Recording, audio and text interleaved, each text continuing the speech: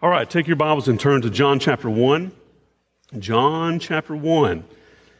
And as you're turning there, I just want to remind you that starting October 1, I am calling the church to pray for 31 days for our nation and for our church. And it's always good to have a prayer guide as you're praying, for multiple days on end for certain things. And so what we're going to do next week, you can order these on Amazon, but our guide will be Pray the Word for Your Church, and it's by T.S. L. King, 31 Prayers That Seek God's Purposes and Power. I'll send an email out hopefully tomorrow or Tuesday with this information, but next week we're going to have about 100 copies in the back, and we're just going to ask for $5 for the book. That's a discounted rate, by the way. We aim to please here at Edwards Road Baptist Church. All right, and so we're just going to ask people to put $5 in the basket. Pick up one of these. Hopefully, Bob, we may have them out there somewhere. And if you would like to just get an e-copy, I think Amazon has e-copies of this book, so you can go to Amazon and order that. But the every day is another reason for us to gather together and pray. Amen? Amen? All right. Okay, so just remember that, and we're going to start October 1, and we'll go all the way almost to the election. But speaking of, lately my mind, especially in the last 24 hours, my mind has gone to 2 Chronicles 7:14. In 2 Chronicles 7:14, we know that scripture very, very well. We've heard it a lot in church. And that is, the Lord is talking to Solomon, he's talking to his people. And he says, if my people who are called by name will humble themselves and pray and seek my face, then I will hear from heaven, and I will heal their wickedness, or I will forgive their wickedness, and I will heal their land. And I know that in that text, it's after the dedication of the temple, and I know the Lord God is talking to ancient Israel. I understand that. And he's talking to Solomon the king. But I believe that if God's people today will follow that prescription, humility, prayer, seeking the Lord's face, and turning from our wicked ways, I believe that whatever nation those people live in will be blessed by God. Do you believe that this morning? I believe if we humble ourselves, we pray, and we seek the face of God, and we turn from our wicked ways, and we all can ask that question of ourselves: am I praying? Am I humbling myself? Am I seeking the Lord? Am I constantly seeing my sin ever before the Lord? Am I turning from it? I believe that whatever nation we live in, that nation will be blessed.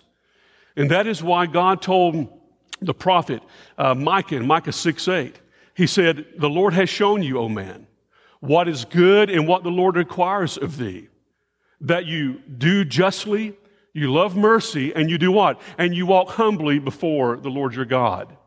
Twice in the New Testament, in James and 1 Peter, those two men tell us that God resists the proud, but gives more grace to the humble. And a lot of people have asked me, Aaron, what is God teaching us through all this turmoil and the virus? And what is God going to teach us, through the Supreme Court in the upcoming days? What is he going to teach us during the election? I think it's very clear. God wants us to walk in humility. God wants us to walk in humility before him. He wants us to walk in humility in worship, in our witness, in our walk, in our way before him. That's what God desires of us. And he is teaching his people, he's trying to teach us humility. That the only hope that we have in this country is through the Lord God. The only way that our sins can be forgiven, the only way, listen to me friends, the only way that we can atone for our sins, whether it be just high wickedness, whether it be racism, whatever it is, the only way that we can atone for our sins is through Jesus Christ our Lord. The only hope that we have is Jesus. The only atonement for our sin is Jesus. And the only way that we can know the Father and have a relationship with him is through Jesus Christ. And so God is calling us to humility in worship. He's calling us to humility in our witness, and he's calling us to humility in our walk before him. Not before everybody else. Ryan, he's not calling me to walk humbly before you. Marvin, he's not calling me to walk humbly before you. Francis, he's not calling me to walk humbly before you. He's calling me to walk humbly before him, before the Lord God. Why? It's because he knows the heart. He knows the heart. He sees right to the heart. An example of humble worship, an example of humble witness is in our next block of text in the book of John this morning. We are in a sermon series entitled The Gospel of the Great I Am. David, I watched his sermon twice. I promise you, I watched David's sermon twice last week, and he did a great job. Amen? Great job. And I was watching the TV preacher, and I thought, this ain't going nowhere, man. So I went back and I listened to the sermon again, and I did a great job of setting up the prologue of John, about the Word of God, the Logos. And now we come to the second section, which starts in verse number 19. And let's read that. And starting in verse number 19, we're going to see a very good example of humility in worship, humility in witness, and humility in walk. And that is through a very unexpected personality in the Bible, and that's John the Baptist. In verse 19 it says, "And this is the testimony of John, when the Jews sent priests and Levites from Jerusalem to ask him, 'Who are you?' He confessed and did not deny, but confessed, 'I am not the Christ.'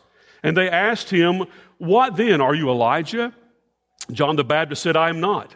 'Are you the prophet?' And John the Baptist answered, 'No.' So they said to him, 'Who are you? We need to give an answer to those who sent us. What do you say about yourself?' And listen to what he said. He said, 'I am the voice of one crying out in the wilderness, make straight the way of the Lord, as the prophet Isaiah said.' Now they had been sent from the Pharisees, and they asked him, 'Then why are you baptizing, if you are neither the Christ nor Elijah nor the prophet?' And John answered them, 'I baptize with water, but among you stands one you do not know, even he who comes after me, the strap of whose sandals I am not worthy to untie.' These things took place in Bethany across the Jordan, where John was baptizing." Now, to see John's humility in life and in worship, we need to see the witness, that's John the Baptist. We need to go back and revisit the Word, that's Jesus Christ, what John the Baptist said about Jesus. And then lastly, we're going to look at John's worship quickly before we close. So first of all, let's look at the witness. I agree with R.C. Sproul, that great Presbyterian theologian. I miss R.C. Sproul. I really do. I agree with R.C. Sproul that John the Baptist is probably one of the most overlooked personalities in the Bible. And he is. Usually whenever I think of John the Baptist, I usually don't think of his message, but growing up in children's church, I think of a flannel graph character. Do y'all remember what flannel graph was? Wasn't flannel graph? It was awesome. One of these days, I'm going to break down and buy me a flannel graph set. But I remember my mom used to teach children's church, and she used to pop John the Baptist up on the flannel graph, and there he was in his camel skin hair outfit, his leather belt, and he was eating locusts and honey. Y'all remember that? Hey, man, if you want to lose weight, locusts and honey. Works every time. And that's what we usually think about John the Baptist. And we think that he was some obscure preacher out in the wilderness, out in the desert preaching. But in his day, John the Baptist was very notorious. I guess we could call him the notorious JTB. I mean, man, he was very notorious. You'll get that. I mean, he was very notorious. He was very, very popular in his day. Now, there is more in secular history written about John the Baptist than Jesus. There is more secular history written about John the Baptist than there was Jesus Christ of Nazareth. That's how notorious, that's how popular, and when I say popular, you got to be careful with that because some people really didn't like John the Baptist, but that's how popular he was. And the reason why is because Israel had a long history of prophets. I mean, ever since the fall in the Garden of Eden, God had a voice. God had a voice crying in the wilderness. And from the end of the book of Malachi, the end of the Old Testament, to the beginning of Matthew, which was about a period of about 400 years, it wasn't 400 years of silence. I mean, there's a lot of tumultuousness during this time. But during this 400-year period, there was no prophet.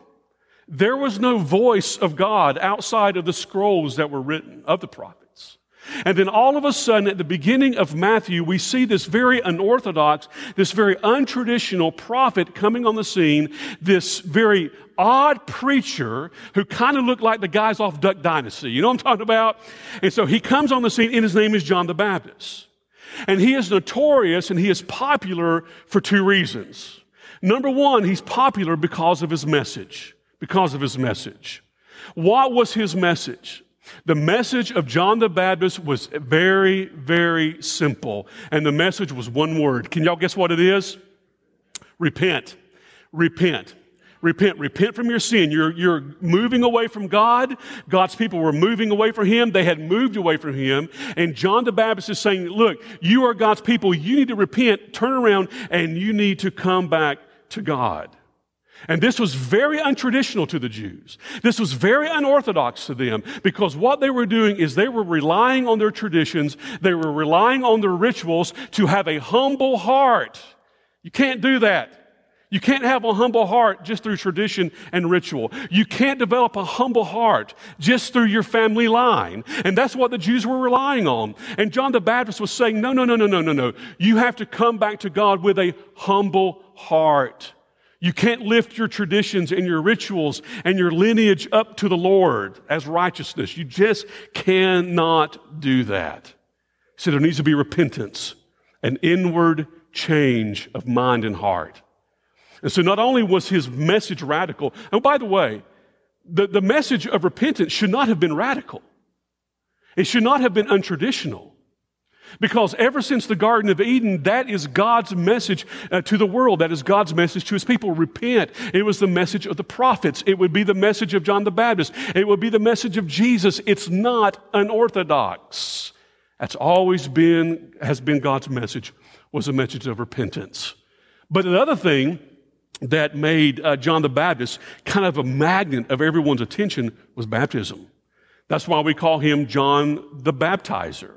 John the Baptizer. Now, we have to understand that baptism in Judaism came about during the intertestamental period. Now, what I mean by the intertestamental period is that time between Malachi and the book of Matthew. And so baptism came to be in Judaism during that time period. And baptism wasn't for the Jews. Circumcision was for the Jews. But baptism was for the Gentiles. Because the Jewish community believed that there needed to be some type of rite of purification. There needed to be some sign that showed that the Goyim or the Gentiles had truly converted and were truly coming in to the covenant community of God. And so it was for the Gentiles. It wasn't for the Jews. And what was radical about John's baptism was it just wasn't for the Jews. Son, it was for the Gentiles. You go back and read Matthew chapter 3, which is a parallel passage of our text this morning, and you will see it was the Jews that went out into the wilderness to see him. And it was to the Jews that John said, you need to repent and you need to be baptized. Now, could you imagine how radical that was? Could you imagine how radical that was? And what John was saying, again, it's not your tradition, it's not your ritual, it's not your lineage that makes you clean on the inside. It's not these things that make you humble and walk humble before God. You know what makes you humble before God? It's repentance. Agreeing with God about your sin. Agreeing with God that you have gone the wrong way in your life and you agree with Him and you need to come back to Him. And that cut right to the quick of their pride. Now, could you imagine? Here John, this really odd-looking dude with an odd diet, out in the wilderness, preaching, and everybody is going to see him. They may be even skipping synagogue to go see him. You know what I'm saying? And man, and just think what the Jewish leaders thought about that. Just think what the Sadducees and the Pharisees and the chief priests and all that. Just think they did what all good Baptists would do. You know what they did? They formed a committee. They formed a committee, and what they did is they sent that committee out to John the Baptist to check him out. And if you'll notice back in the text, they ask him a series of questions. And basically, the series of questions are twofold. Who are you, and why are you baptizing? Basically, who do you think you are, and what gives you the right to say that Jews need to be baptized? That's basically what they were saying. But notice John the Baptist's response to them.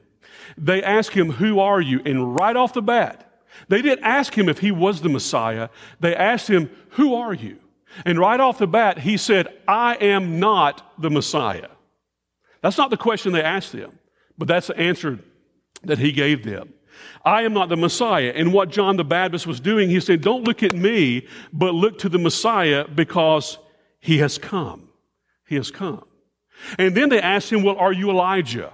And the reason why they asked him if he was Elijah is because in the scriptures, in the prophecies, it was prophesied that Elijah would come and preach before the day of the Lord. And that's why we sing that song, The Days of Elijah. We should have sung that this morning, right? It's not too late. I mean, that's why we sing The Days of Elijah. That's what it's talking about. Jesus has come. They are here. And so they asked him, are you Elijah? Are you the one that's coming before the day of the Lord? And again, he deflects, and he points to the Messiah. Now just think about what John could have done. John could have taken the non-humble route, and he could have said, like many cult leaders today, you know, you're right, I am the Messiah. You know, you guys have got a good radar. I mean, you're exactly right, I am the Messiah. And just think of the hundreds and hundreds and hundreds of people who have lost their lives because they have followed someone who claimed to be the Messiah and did not humbly reflect like John the Baptist did. Or he could have said, you know what? He said, I'm not the Messiah, but I taught him everything he knows. I taught him everything he knows. He could have said that. He could have said, you know what, I'm not the Messiah, but I could have been a contender. I am that good. I could have been a contender. But notice his humble response. No, I'm not the Messiah. No, I'm not the Messiah. No, I'm not Elijah. I am not the prophet. I am not even worthy to undo the sandal straps of the Messiah. And what John the Baptist is doing here, this is not some apologetic debate. This is not John just giving the Pharisaical committee just information. What John is doing here, he is worshiping. He is worshiping the Lord God. Have you ever thought about that in this text? He is worshiping. Because he is seeing himself in his proper light. He is seeing the Messiah, the Lamb of God, in his proper light. And whenever we truly have a heart of worship, it's not when we get all excited, woo, and we have some tingly emotional feeling during the worship service. Worship is seeing God for who he is and seeing ourselves for who we truly are. That's worship. That's worship. And God has called us to humble worship. God has called us to humility in our witness. And you see a lot of humility here in John. And he has called us to humility in our walk before the Lord. But let me go back. Before we can truly worship the Lord, before we can be a truly effective witness before the Lord, we must see Jesus for who he is. And this is what John did. And so let's move from the witness and let's look at the Word, Jesus Christ. And so through the lens of John the Baptist, John the Apostle continues to explain who Jesus is, who the Word is. All right? There's three titles that John the Baptist brings up. First of all, in verse number 20, it says, he confessed and did not deny, but confess, I am not the Christ. And then you go on further in the text in verse 41, and you see that label, Christ or Messiah, is used again. And so twice he uses the label of Messiah. Now, what is the Messiah? The Messiah is basically the anointed one. And the Messiah or the anointed one was going to be the deliverer of Israel. The deliverer of Israel. And they thought that the Messiah was going to be the deliverer or would deliver them from their political oppressors. But that's not why the Messiah was coming. He was to deliver them from something far more insidious, far greater, and that is sin, and that is unrighteousness. And so the Messiah or the anointed one was going to be the deliverer of Israel. And you see this through the prophets in the Old Testament. Not only that, but the anointed one points to the ceremony of anointing. In the Old Testament, who was anointed? Who was anointed? Prophet, priest, and king. And so just to make a long story short, Jesus Christ, or the Messiah, came to be the ultimate deliverer from our sin. He came to be the ultimate prophet. He came to be the ultimate priest, and he comes to be the ultimate king, and that is exactly what Jesus is. And whenever the question was posed to John the Baptist said, I am not, but Jesus says in John, I am. I am. And he says it 9 times. You know, John the Baptist says no, but Jesus says, I am, I am, I am, I am, I am, I am, I am, I am. Is that 9 times? I can't count. But anyway, but he says, I am. And what Jesus is saying, he is saying, I am the Yeshua HaMashiach. I am the Messiah of God's people. I am the Messiah of the world. And what the Messiah, now listen to me, what the Messiah brings into our life that we cannot. Are you with me? What should produce humility in our lives is that the Messiah brings into our life something that we cannot, and that thing is hope. That thing is hope. It is amazing. Folks, I think we ought to vote. I think we ought to be serious about our vote. I think we ought to be biblical in our vote. I don't think we ought to be Republican or Democrat. I think we ought to be biblical in our vote, and I'll say more about that later. But the thing about it is, folks, listen, we got to do all these things as citizens of the United States of America. And by the way, I am still glad I live in America. All right, just get that out of there. But the thing about it is, it can't bring us hope. It cannot bring us that bedrock hope that we need. Donald Trump can't bring it. Joe Biden can't bring it. Even the Declaration of Independence and the U.S. Constitution, you know, and people say, Aaron, what are you? Are you Republican or Democrat? I am a Christian constitutionalist.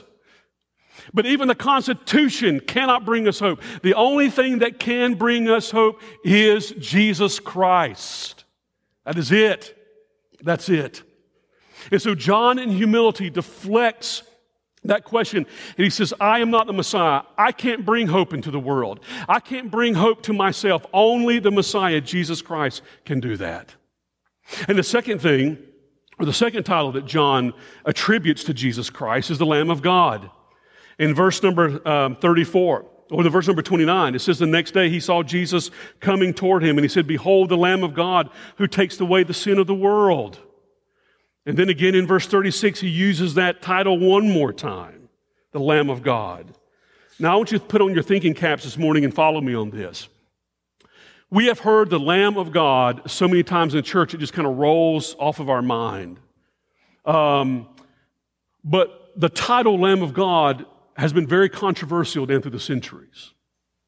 And the reason why it's been controversial down through the centuries is because a lot of liberal scholars say that John the Baptist made this title up, that Jesus was never called the Lamb of God. He was never called the Lamb of God. And by the way, there are only 2 times in the Bible that Jesus is called the Lamb of God. It's in the book of John and the book of the Revelation. It's only 2 times that Jesus is called the Lamb of God. And a lot of scholars say, see there, John made that up. But they are living in ignorance, folks. Because all you have to do is go back to Genesis chapter 22. And when Isaac asked Abraham, remember when Isaac was laid out on the altar and Abraham was getting ready to sacrifice his son, Isaac said, where's the lamb? Where's the lamb? And then, before he was going to sacrifice his son, what was in the thicket? It wasn't a lamb. It was a ram. It was a ram. And so there was not a perfect lamb sacrifice. It was a ram that was in the thicket. And so in my understanding, in my belief, I believe that a perfect lamb was not sacrificed because the perfect lamb had not yet come. And that would be Jesus Christ. He was sacrificed on our behalf. And then you go down to Exodus chapter 12. And there in Exodus chapter 12, all the plagues, of God were being unleashed on Egypt. And I know I'm being very simple and I'm being very quick, and I have to this morning. But all the plagues were being released on Egypt. And we come to that last plague, and it is the killing of the firstborn. It is the Passover. And what did God tell His people to do? In order for there to be a passing over of your firstborn, you need to take a perfect, spotless lamb, slaughter it, and put the blood of the lamb over the lintel or over the doorpost of your home, and then God would pass over their homes. And what was happening in Genesis chapter 22 and Exodus chapter 12 was the lamb became a substitute. Now listen to me. The thing that the Messiah can bring into our life that we cannot bring into our life is hope. The thing that the Lamb of God brings into our life that we cannot bring ourselves is the forgiveness of sin. It is the forgiveness of sin. I wish that I could say that I could be good enough and that you could be good enough to forgive your own sin, but you cannot. The reason why is because you are imperfect. I know that's news for some people this morning, but you are imperfect.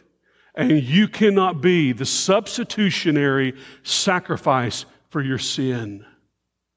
And so that's why God required a spotless, a lamb without blemish to be sacrificed in Exodus chapter 12.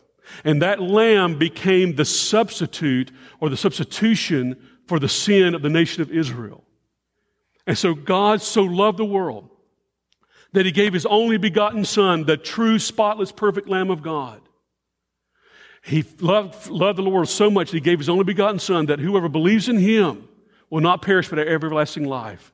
Why did God send His Son? Because His Son was spotless. He was without blemish. He was perfect. He was perfectly righteous, perfectly holy. He came to this earth. God became man.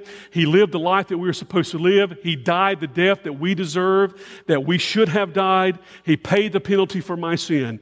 And I cannot do that in and of myself. There is absolutely no way I can do it. How many times, even as Christians, have we tried to be good to atone for our sins? How many times have we tried to do this and do that to atone for our sins? When, folks, the only atonement for our sin is Jesus Christ. And that ought to humble us. That ought to humble us. I remember hearing stories about Martin Luther, the great reformer. Before he had a conversion experience, he would go and he would just whip himself, would just bloody himself. He went to Rome, and there he climbed up on his knees, Pilate's steps, and just bloodied his knees to atone for his sin. Somehow, hoping that God would show him favor, that God would love him, and all the while, God loved him perfectly through His Son, Jesus Christ, the Lamb of God. God showed him perfect love through His Son, Jesus Christ. We cannot do that. And that ought to be very humbling to us. Very, very humbling to us. It is something that we cannot do. The next one is the Son of God. Now, I got to go quickly, all right, the Son of God. And you find this over in verse number 34. Where He says that not only is He the Messiah, the Lamb of God, but He is the Son of God. And quickly, what does the Son of God mean? The Son of Man, if you study it, that phrase, Son of Man, goes back to the book of Daniel, and it points to God the deliverer. You just have to do some study on that. The Son of God means the eternal Son who is equal to God Himself. And that points back to John 1:1. In the beginning was the Word, Jesus, or the Son, and the Word was with God, and the Word was what? Word was what? Was God. And there is no doubt that John the Baptist is saying that this is the eternal Son of God who is God Himself. And the thing that the Son of God brings into our life that we cannot bring ourselves is a relationship and knowledge of the Father. The thing that the Son of God brings into our life that we cannot bring ourselves is a relationship and knowledge of the Father. That's why we have John 3:16. That is why in John chapter 10 and verse 30, Jesus said, I and my Father are one. That is why Jesus said in John chapter 14, where Thomas said, Lord, we don't know the way, show us the way. And Jesus said, I am the way, the truth, and the life. Now listen to this. I am the way, the truth, and the life. No one comes to the Father except what? By or through me. No one has knowledge of the Father except through me. No one has understanding of the Father except through me. No one has a relationship with the Father except through me. No one can do it except through Jesus Christ our Lord, We can't do it. And that'll be very humbling to us. That the only hope that we can, true hope, folks, the only true hope that we can have in this life is Jesus Christ. The only atonement of our sins that we can have is through the Lamb of God, Jesus Christ. The only knowledge that we can have and the way to a relationship with God is through the Son of God, Jesus Christ. And folks, this ought to be very, very humbling to us. But not only that, but it ought to just, encourage us and motivate us to worship God. Amen? We can't do it, but He did. There's a conductor by the name of Arturo Toscanini. And it is said that Toscanini led an orchestra, and he did. It was almost like a perfect performance of Beethoven's Ninth Symphony. And after Toscanini concluded, he ended it. They said the crowd just went absolutely crazy. Just went wild. And Toscanini bowed, and he accepted the praise. And it says, then he turned around to the orchestra, and he said, lean in, lean in. And he said this to his orchestra. He said, gentlemen, I am nothing. Gentlemen, you are nothing. But Beethoven is everything, is everything. And what John is doing in the Scripture this morning, he's telling us to lean in, lean in, lean in, lean in, lean in. I've got something to tell you. You are nothing, and I am nothing, but Jesus is everything. Why? It's because He is God in the flesh. And He is the only one that can bring us hope. He is the only one that can bring us atonement. And He is the only one that can show us the way to the Father. And this led John to worship God. And he worshiped God in the negative. And what I mean by that, 3 times John said, I am not. I am not. 3 times he said, I am not. 2 times he said, I am not worthy. And whenever we truly worship God, whenever we come into His presence, whenever we worship Him, whatever we're doing, what we are saying is, I am not, I am not, I am not. But you are. Jesus, you are everything. I am not worthy, but Jesus, you are worthy of everything. And isn't that so opposite of what Satan did in Isaiah chapter 14?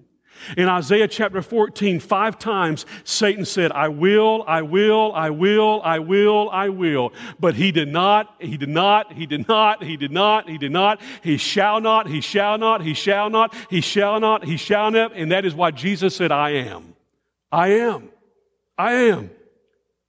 And before we can ever worship God in humility, and by the way, there is no worship without humility, by the way.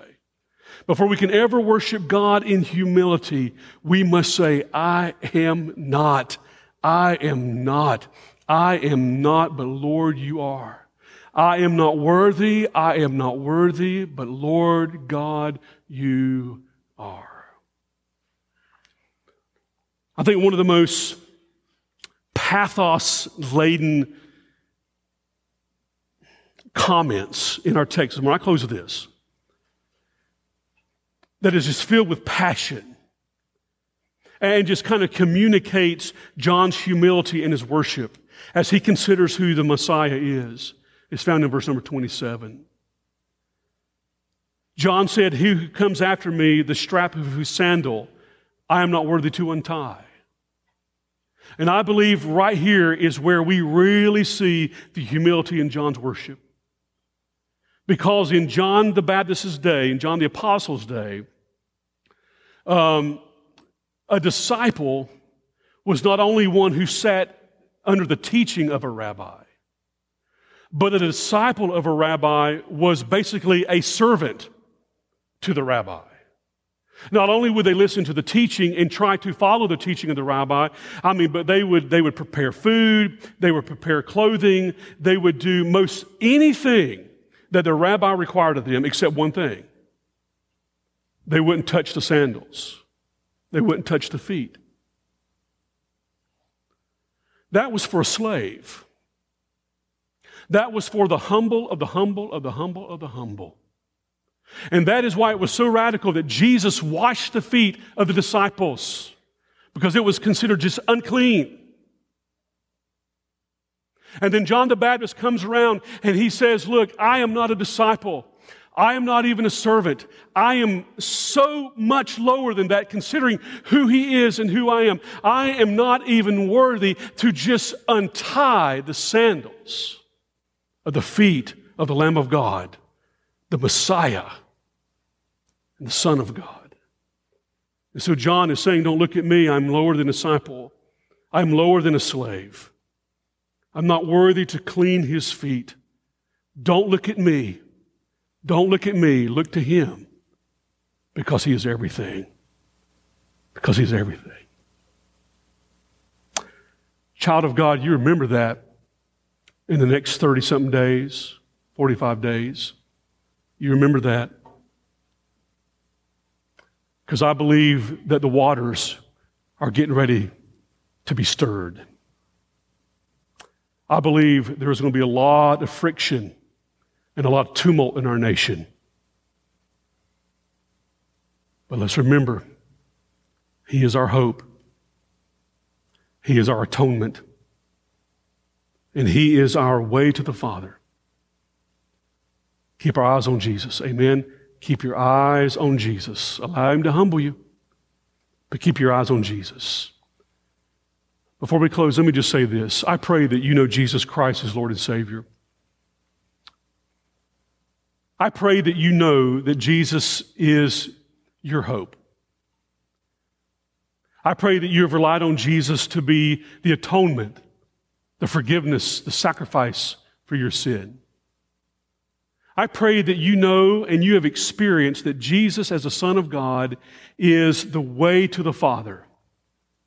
He is the truth and the life. He is the light. He is the way to the Father. I pray that you know that. If you do not know that, I pray that today will be the day of your salvation, where you come to the point where you realize, I can't conjure these things up in my life. And humbly, and that should humble us, and humbly, Lord, I come to you and I ask you, Lord, for help. I need help. I need assistance. I need my sins forgiven. I need hope in my life. I need peace in my life. And it can only come by understanding that Jesus lived the perfect life that you were supposed to live. Jesus became the sacrifice for your sin that you could not become. And if you repent of your sin, and you confess Jesus Christ as Lord, and you ask Him to forgive you of your sin, the Bible says, if we call upon the name of the Lord, we shall be saved. And I pray that today that you will do that. Don't put that off. I pray that today that you will do that. I pray that you'll confess Jesus Christ as your Lord and Savior. And if you would like to know how, through the Word of God, believe me, we're not going to show you how you can be a good Southern Baptist. We're going to show you through the Word of God how you can be truly saved. I pray that you'll just meet me right over here after the service, and we can show you through the Word of God how to be saved. I pray that you'll do that. Don't put that off. Eternity is at stake.